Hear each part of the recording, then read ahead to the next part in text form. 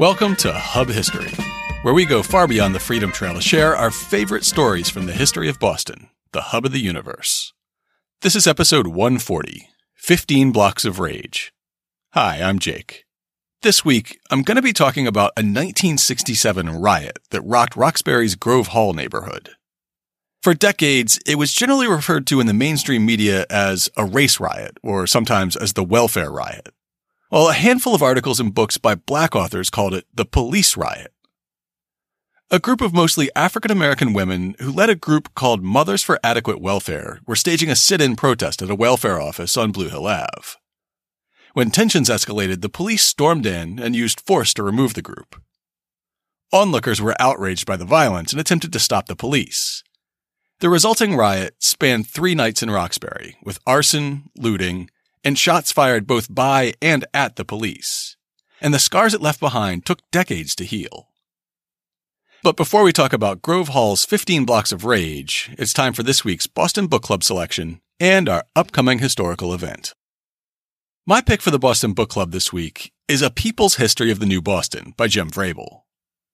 Published by the UMass Press in 2014, this volume applies the ethos of Howard Zinn's ever-popular People's History of the U.S. on a local scale, taking on Boston in the 20th century.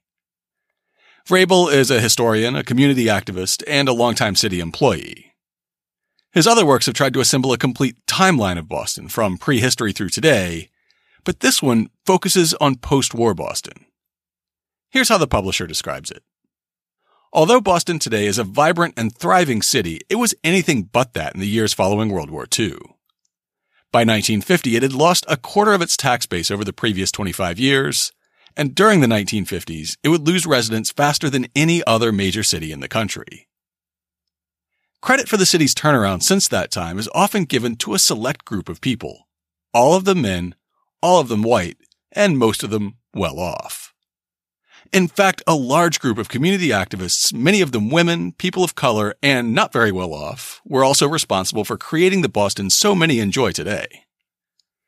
This book provides a grassroots perspective on the tumultuous 1960s and 70s when residents of the city's neighborhoods engaged in an era of activism and protest unprecedented in Boston since the American Revolution.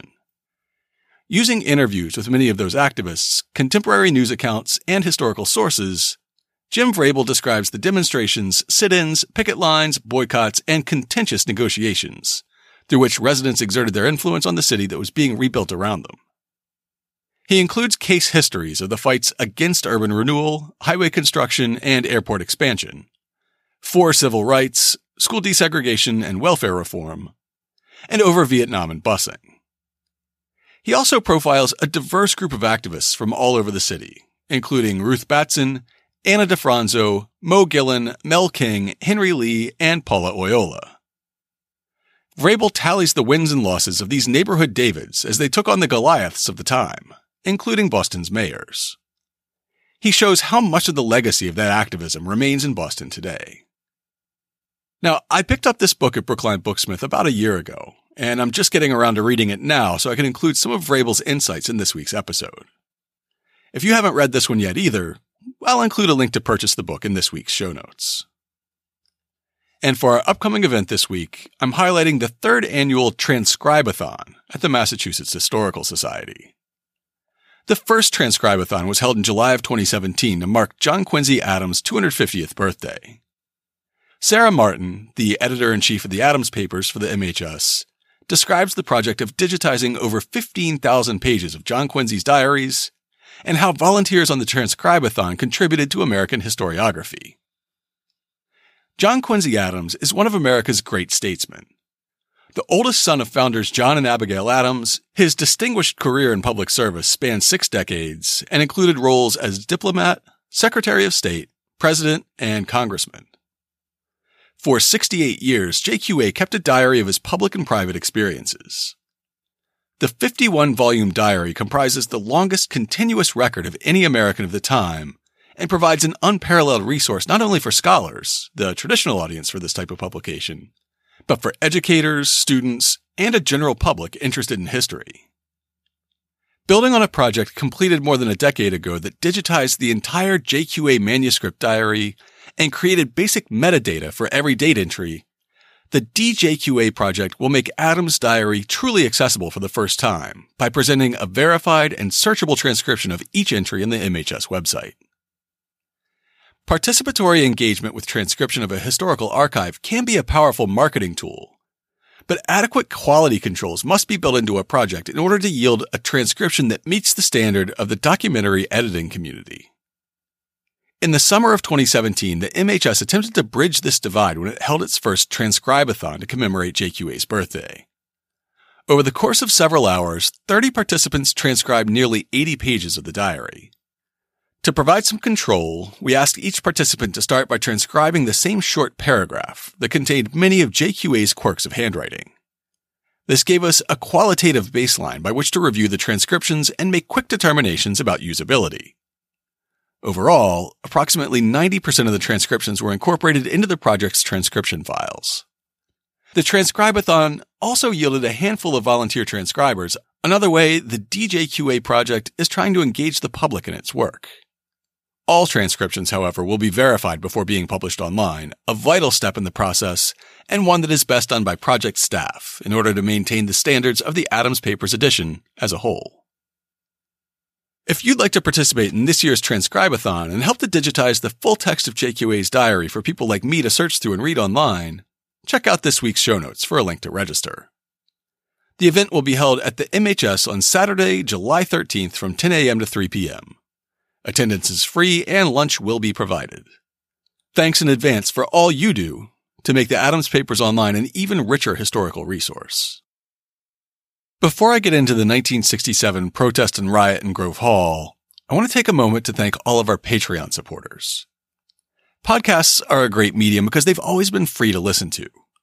Unfortunately, they're not free to create. Along with the time we spend every week researching and writing a new episode, we spend money on our podcast feed host, our web host, and some online audio processing tools. Supporting us on Patreon for as little as $2 a month helps us cover the cost of creating Hub History.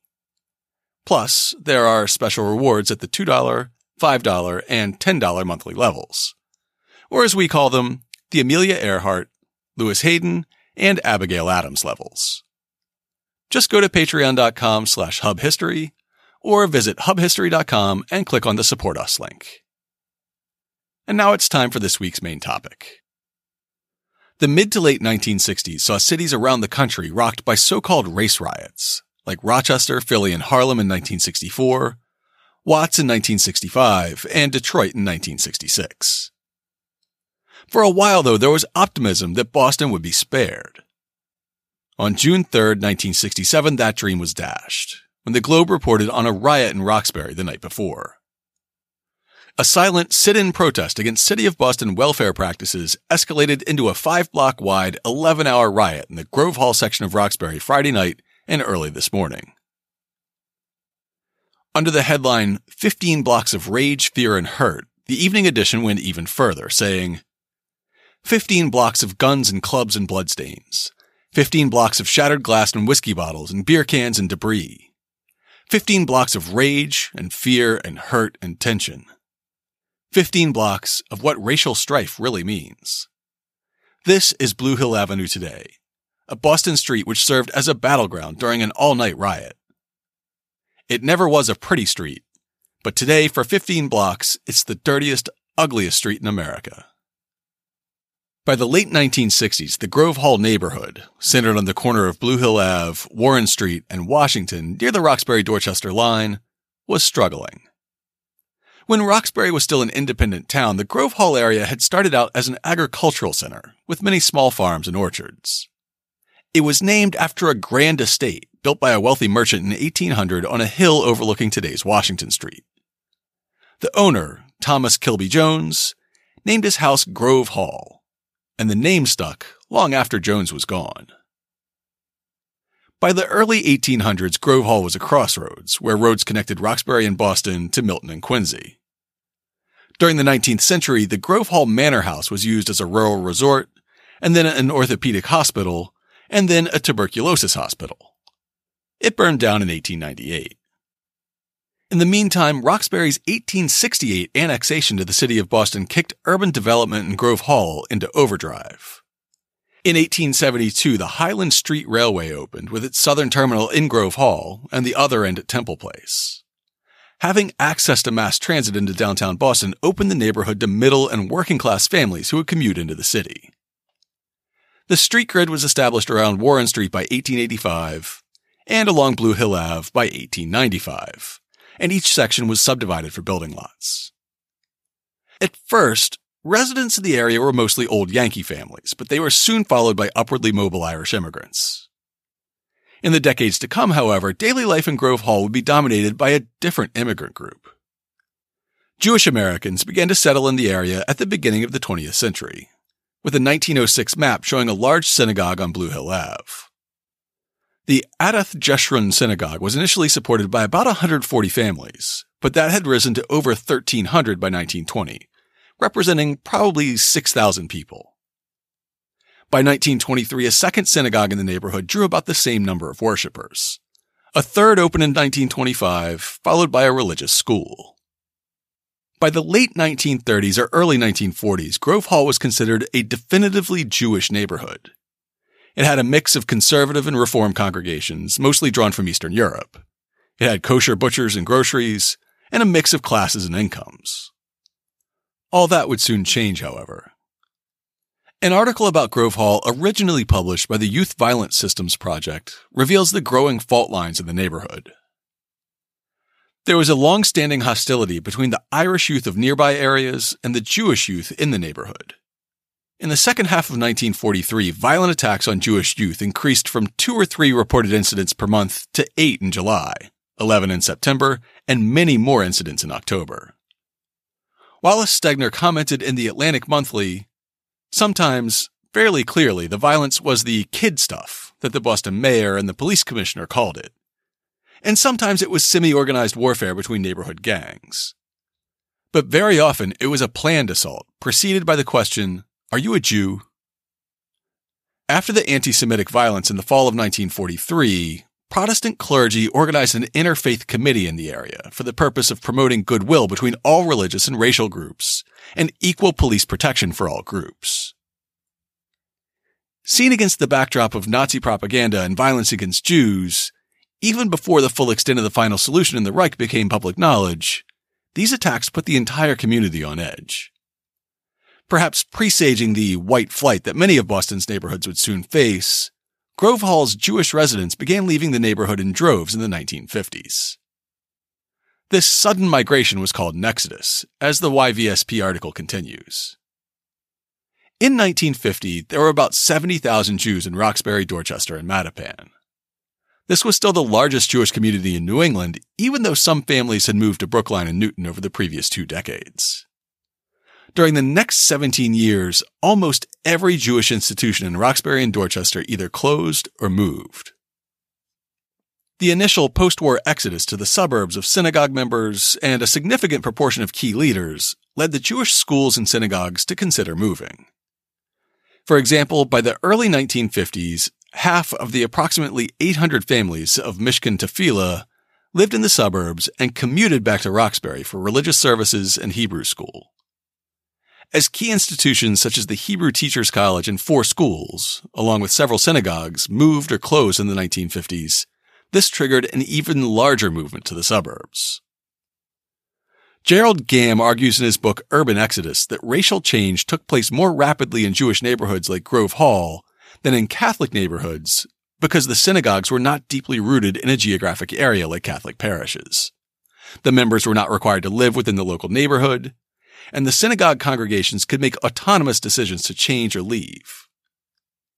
These factors probably predisposed Jewish residents to move when faced with some other issues, like real estate agents encouraging panic selling and blockbusting, discriminatory lending and insurance practices, increased crime and arson, and racial change in adjacent areas. By 1970, that exodus was almost complete. The exodus of Jewish residents accelerated a change in the racial makeup of the neighborhood that had begun decades earlier. The first African-American church in Upper Roxbury, St. Mark's Congregational, opened in a former Quaker meeting house in 1926. A growing black minority thrived around Grove Hall during this era. encouraged by city policies that reinforced the de facto segregation of redlining and blockbusting that prevented black families from buying homes in many other neighborhoods. As Grove Hall became known as a black neighborhood, city officials seemed more willing to write off income inequality, discrimination, and other social ills as simply inevitable. As a retrospective published by The Globe in 2017 put it, Old Boston was changing in many ways. With a new city hall under construction, a spate of downtown construction, and even faint intimations of a miracle in the offing at Fenway Park, things seemed to be looking up on many fronts. But on race, the city was stuck and not in a good place at all. Some neighborhoods were off limits to black homeowners. Jobs were scarce. Schools were blatantly unequal in their offerings. The divisions that would become obvious to the world with the school integration crisis of 1974 and its long, ugly aftermath were smoldering largely out of view in 1967, a fire awaiting a match. That match came in 1967. After the first night of rioting was over, the evening edition of the June 3rd Boston Globe could write, Mayor Collins termed the riot the worst manifestation of disrespect for the rights of others that this city has ever seen. And nobody in city government or the mainstream media questioned whether it was actually the police who had manifested that disrespect for the rights of others. The Bay State Banner, which is now one of the most august black newspapers in Boston, but then was barely 2 years old, carried an alternative version of the events that had led up to the riot. The next edition of the weekly paper ran a front-page headline that said, Police Riot in Grove Hall. Club-swinging police attacked spectators in Grove Hall following a non-violent demonstration by the Mothers for Adequate Welfare last Friday. According to Mrs. Catherine Moore, a spokesman for the Mothers for Adequate Welfare and one of the demonstrators, the police never asked them to leave and never told them they were under arrest. Without prior warning, she said, a superintendent raised his hand and said, Get 'em. Beat 'em if you have to, but get 'em out of here. According to the demonstrators, police then attacked the crowd inside with their nightsticks, beating the women as well as the men. One of the women rushed to the window and shouted, They're beating your black sisters in here. Negro men who had paused outside then rushed to get into the building. They were met by a flying wedge of policemen who beat them back with their nightsticks. What happened next remains contentious, but before we get to that, who were the Mothers for Adequate Welfare, and why were they staging a protest at a government office at Grove Hall? In his book, A People's History of the New Boston, Jim Vrabel describes a city that was struggling in the 1960s. It had lost population in the preceding decades, and of the roughly 150,000 remaining residents, a quarter were living below the federal poverty line. Before President Reagan reduced welfare benefits and President Clinton basically did away with them, there were a number of federal programs meant to benefit low-income citizens, many of which had been implemented as part of President Lyndon Johnson's war on poverty in the mid-60s. These federal programs were managed by the states, and Vrabel argues that they were mismanaged here in Massachusetts. He writes, Those unfortunate enough to qualify for assistance were doubly unfortunate because they found themselves entangled in what was undoubtedly the worst welfare system in the country, although even calling it a system is a stretch. Massachusetts was the only state in the country in which each city and town was responsible for operating the four major programs that welfare comprised: aid to families with dependent children, disability assistance, general relief, and old age assistance. The result, according to the Boston Globe, which published a series titled The State of Welfare, was an uneven river of local busybodies and red tape uncommon even for welfare, which is the land of red tape. In addition, welfare programs were structured to benefit only unmarried women with children, because the everyday sexism of that era assumed that a man should be the provider for his family. Thus, if a woman was in a relationship with a man, he should be providing, and her benefits would be cut off. Former state representative Byron Rushing, who was an organizer in Boston's African-American community in the 1960s, describes how this policy undermined trust on both sides.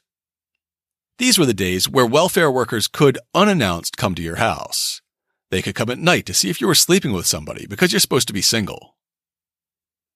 The system was complicated, expensive, and often demeaning and dehumanizing to those it was designed to help.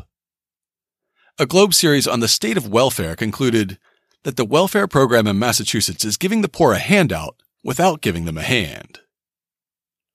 Finally, in 1964, a group of African American welfare recipients decided that they wanted to try to fix the system they were trapped in. They formed a small core group of mostly black activists, with some white membership as well. Katrina Morse interviewed one of the group's early leaders, community organizer Paula Doris Werters, for the Grove Hall Memory Project. And so we formed this organization, and they gave it the name of Mothers for Adequate Welfare. The acronyms were very big at that time, and that spelled MAW. MAW, so it was like a southern sounding. And it was one of the first welfare rights groups. There were a lot of them that sprang up in the 60s, and this one, I think, was written up in some academic journals, and there's some history of it around. Yeah. Doris Bland was the first president of MAW, and her early focus was on growing the group and making sure that women were able to access their benefits. To help with membership, the founders would go door to door in low-income neighborhoods, talking with women about the welfare system, handing out flyers, and inviting people to group meetings. However, by the spring of 1965, they were protesting to try to draw attention to inefficiency in the city welfare department, and the following year they joined with other welfare rights groups in a nationwide protest. Jim Vrabel wrote about how the group came into their own with a seemingly simple discovery. "None of us knew our rights, what we could and couldn't do," Bland said a few years later. "We got a copy of the State Manual of Welfare, and all hell broke loose when we got a hold of that." Why did something as basic as a manual cause all hell to break loose? Because the group suddenly realized how they were supposed to be treated, the benefits that were being held back, and, as organizer Paula Doris Werters described, the unequal treatment that black women received. And then some of those people were starting, who were friends of ours, were starting to tell us that some of the welfare workers discriminated against the African American recipients because they thought they didn't need all the things. There was apparently a list in the welfare manual that every family should have at least so many dishes and so many knives and forks and so many cups and, getting to changing bedding for each of the beds and so on and so forth. And they would offer this to the white recipients because they felt like, they were just down in their luck and they would get off pretty soon. Or they just identified with them more, most likely. And so that gave us an issue. And then we got hold of a welfare manual through one of these friends, and we just took it to, we actually took it to Harvard. When somebody told us about a photocopy machine that was just there that anybody in the building could use. So we went to that building. We copied the entire manual on a weekend when nobody was copying. and then we had it, and we could help people advocate for themselves. And if that didn't work, we'd go with them. As the group grew, they started a buddy system, sending a MAW member to attend intake interviews and other meetings at local welfare offices along with new recipients to make sure that caseworkers didn't ignore or abuse them. MAW held a series of demonstrations in 1966 and 67 aimed at Boston Welfare Commissioner William Lally, Mayor Collins, State Attorney General Ed Brooke, and Governor John Volpe. They were warmly received by Volpe and Brooke, and at least tolerated by Collins and Lally, but nothing much seemed to change. There were some calls for increased benefits, because even in 1967, rent in Boston was higher than welfare recipients could afford with their housing benefits. However, Vrabel describes how the group increasingly called for structural change. Most of MAW's demands were to improve the system itself. The group called for more and better daycare so women could go to work, for interviews with social workers to be conducted privately, and for publishing all the various rules and regulations in one clearly written document so recipients could understand what they could expect and what was expected of them. In order to try to force the welfare department to take them seriously, the group began staging sit-ins at welfare offices. The day after the riot on Blue Hill Ave, people were asking each other how it started. The morning edition of the Globe said that the trouble had actually started a week before. It began Friday, May 26th, but no one paid any attention. On that day, a group of women from Roxbury, members of Mothers for Adequate Welfare, staged a sit-in at the 515 Blue Hill Ave division of the Boston Welfare Department. They were protesting present practices of the welfare department. It was a silent, frustrating session. The women got no satisfaction. Even the news media ignored the event. Their next try occurred this Thursday. The vehicle was the same, a silent sit-in. 30 women stationed themselves inside the building. They stayed overnight without incident. They charged that their checks were cut off without notification or investigation, that social workers were hostile to them, and that police pushed them around at the welfare offices. The Grove Hall office was chosen because it processed more welfare recipients than any other office in the city, and it had a reputation as being especially dehumanizing. Waiting women were forced to sit for hours in 2 small, straight-back chairs while an armed police officer stood guard over them. When they were finally called forward to see a caseworker, they were interviewed in tiny cubicles without walls, and they had to answer personal questions, even questions about their dating and sex lives, right in front of everyone. After their unsuccessful demonstrations in favor of basic human decency on May 26th, about 30 members of MAW returned to the Grove Hall office on the morning of June 1st with a list of 7 demands that they hoped to draw attention to. 1. An affidavit system under which a woman could qualify for benefits pending investigation of her claim. 2. No denial of aid based on hearsay evidence or before the charges against a recipient are proved.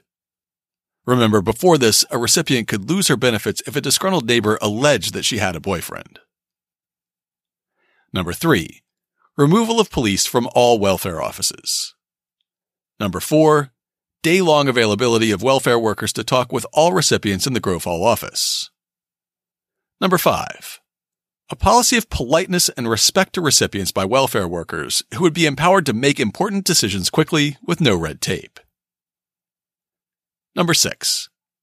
Welfare budget increases to an adequate level so that we won't need any special grants for every little thing.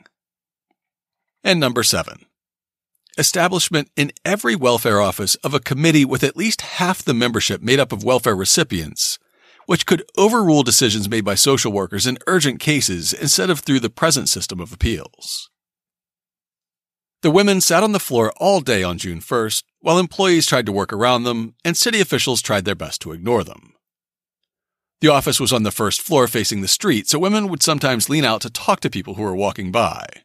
And after a while, they taped up a sign on the wall outside saying, "Help us kick off Welfare Month and kick off this lousy system." When the business day drew to a close, the women handcuffed themselves to radiators and pipes and spent the night in the office, under a police guard. The next day was Friday, and news of the protest had begun to circulate through Boston. Supporters of MAW gathered on the sidewalk outside the office, mostly African Americans, but also some white college kids from the various campus organizing groups.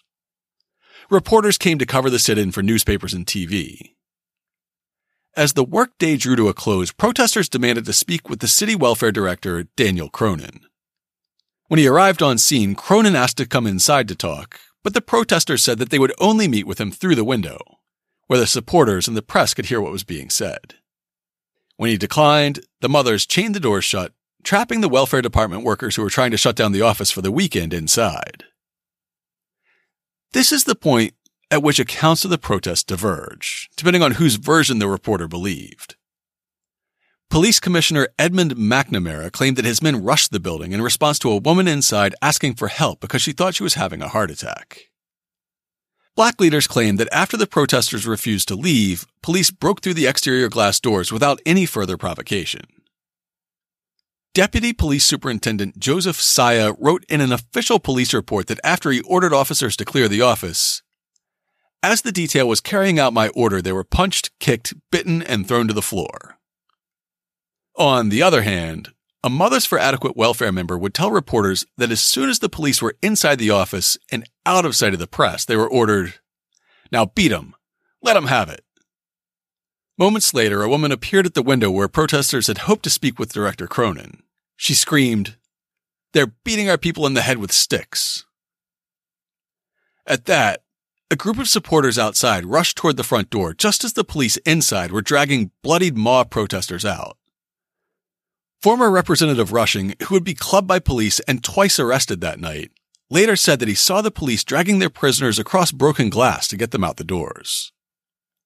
The two groups crashed into each other, and then the police pushed protesters back to the other side of Blue Hill Ave.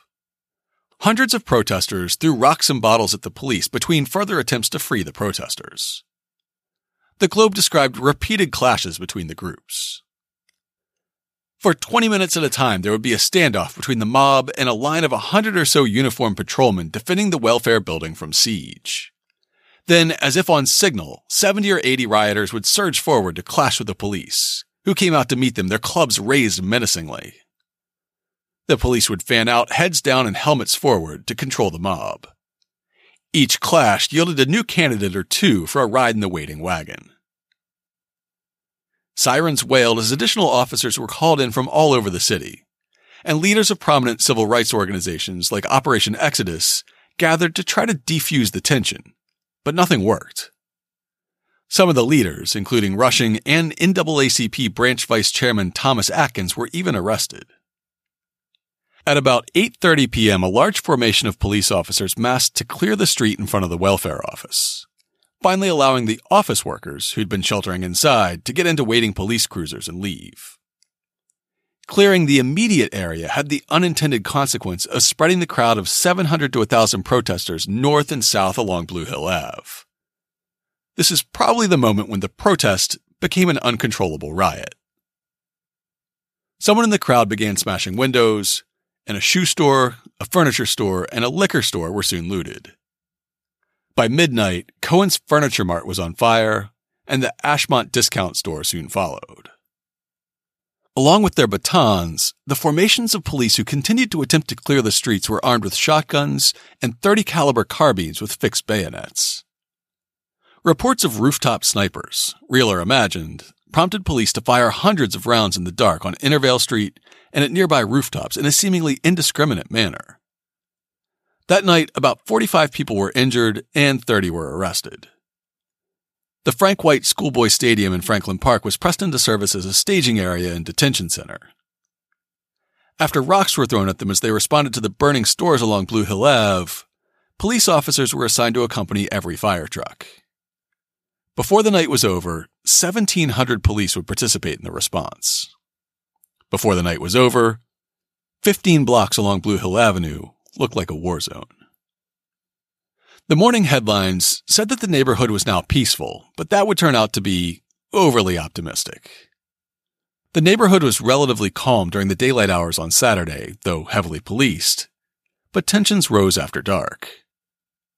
A couple of hundred police officers in riot gear were on patrol near the welfare office.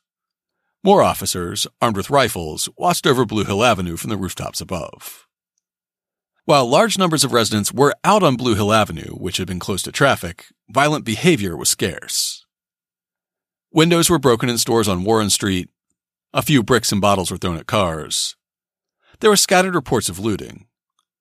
One man suffered a skull fracture after being hit with a ball bat, and another was stabbed in the chest. The Associated Press would report that about 8 more people were injured that night. Then, at 10:28 p.m., Boston Fire's Ladder 4 responded to what turned out to be a false alarm on Warren Street. When they arrived, 10 shots rang out in the darkness, and Fire Lieutenant Joseph Donovan was hit in the wrist.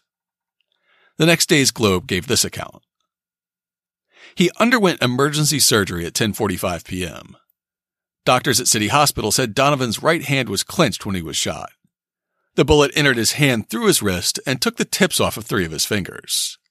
His name was placed on the danger list. Donovan is 39. The shots apparently came from a rooftop about 200 yards away. Police dogs and floodlights were rushed to the scene. Police were unable to find the shooters. A district chief said, "When we got off the fire truck, we were bombarded with bottles, and I heard about 10 shots. Then I saw Joe go down." The fears that had prompted police to open fire on a residential block the night before had become reality. On Sunday, June 4th, Mayor Collins made a surprise announcement of an 8-member commission that would study the city's welfare procedures and deliver a report within 3 weeks. Unquestionably, improvements can be made in our welfare system on the local, state, and national levels, and I shall ask the panel to study this. This news was coupled with a continued call for a return to law and order. All adults in Boston, whether on welfare or not, have an obligation to set an example to the young people who this weekend indulged in rock throwing, arson, and looting. Today, anyone who improperly restricts the freedom of others in such a way as to require force to break that restraint must anticipate the possibility that serious disorders, personal injury, and property damage to innocent parties may result, whether intended or not. Disorderly protests will not be tolerated in Boston. That night, 11 more people were injured and 11 more arrests were made. There were a few reports of looting and a few bricks and bottles got thrown at police patrols and random cars. Traffic on Blue Hill Avenue was shut down again. A homemade bomb went off on Blue Hill Ave, injuring one person. At 10:30, police responded to shots fired from a third-floor window at the corner of Quincy Street. Then soon after, the same thing happened at Faiston Street. The media characterized these as sniper attacks, but that seems to be a bit of a stretch. This time, the police did not return fire, but one of the suspects was captured.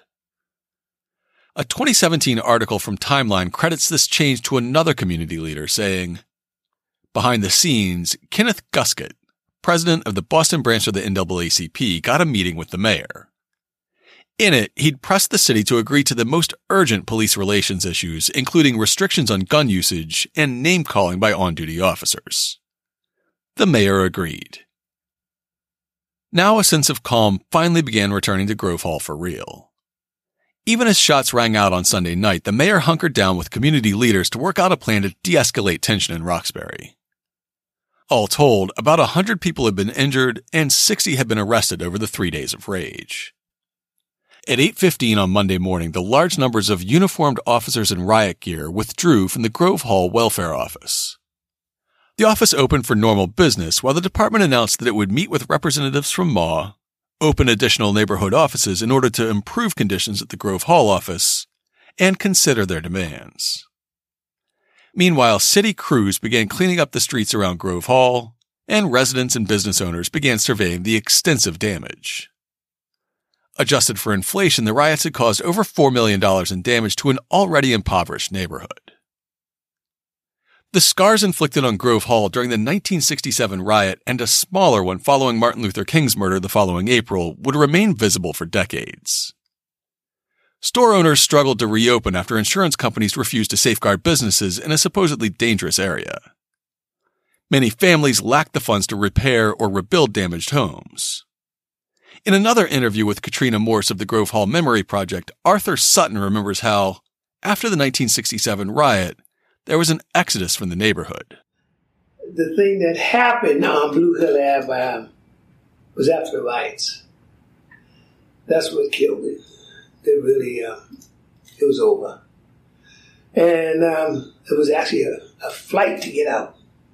People just left their businesses. Hutchins Chevrolet. You ever hear them? I think they're in Rosendale, Hyde Park, way down the other end. They used to be in Grove Hall. They were the biggest. Brand new cars. And you go way in the back. That whole place is full. You see the used cars, you can go buy one. Big time. They were big. They were there. And the bowling alley was up there. Big restaurant. Right where the post office is, right in that area. Mayor Kevin White announced a revitalization plan in 1977, but it never went into effect. In 1983, Governor Dukakis announced a plan for economic development in the area, but by 1987 there were 117 boarded-up buildings and 360 vacant lots in the area that had been damaged in the riot 20 years earlier. The area wouldn't recover in a meaningful way until the administration of Mayor Tom Menino. During the decade from 1993 to 2003, about $90 million of public and private investment went into housing and retail in Grove Hall. Meanwhile, Mothers for Adequate Welfare saw some positive changes in welfare policy, and they may have pulled off regime change at City Hall. While MAW and the Collins administration were still arguing over their demands in the immediate wake of the riot, Collins agreed to meet with the group on Tuesday, June 6th. MAW didn't show up, and 20 minutes later, Collins called a hasty press conference and announced that he would not seek re-election in the fall. This cleared the way for a bloody election season, with a three-way race between Ed Logue, an old guard advocate of disruptive urban renewal, Louise Day Hicks, the angry populist who vowed to fight school desegregation at all costs, and moderate Kevin White. 4 days after announcing that he wouldn't run again, Mayor Collins announced the members of his panel to study the welfare system. MAW leader Catherine Moore was included in the group. With the winds of change blowing in Boston, Jim Frable describes how the new mayor-elect managed to push welfare reform legislation through the State House. Even before taking office, Kevin White was able to get rid of the last headache that his predecessor had faced. Thanks to MAW's efforts, a bill had been filed in the Massachusetts legislature that called for the state to take over responsibility for administering the welfare system. For various reasons, the bill was stuck in committee, but Kevin White found a way to get it unstuck. He discovered that legally, he could continue as Massachusetts Secretary of State even while serving as mayor, and threatened to do that if the welfare bill wasn't passed. Since politics is, more than anything, a game of musical chairs, and since White's exit from his state job would allow a number of members of the House of Representatives to move up in the ranks, the legislature, Barney Frank recalled, was persuaded to see the wisdom of the takeover. Vrabel continues, MAW continued its old organizing. It had taken years of work, a riot, some political machinations, and a dust-up with outside organizers. But this small group of women had succeeded in creating a brand new welfare system. And if it didn't work, Doris Bland would be there to fix it. She was one of the dozen people named to the new board that would implement it. It took almost 30 more years to heal the physical scars left in the Grove Hall neighborhood.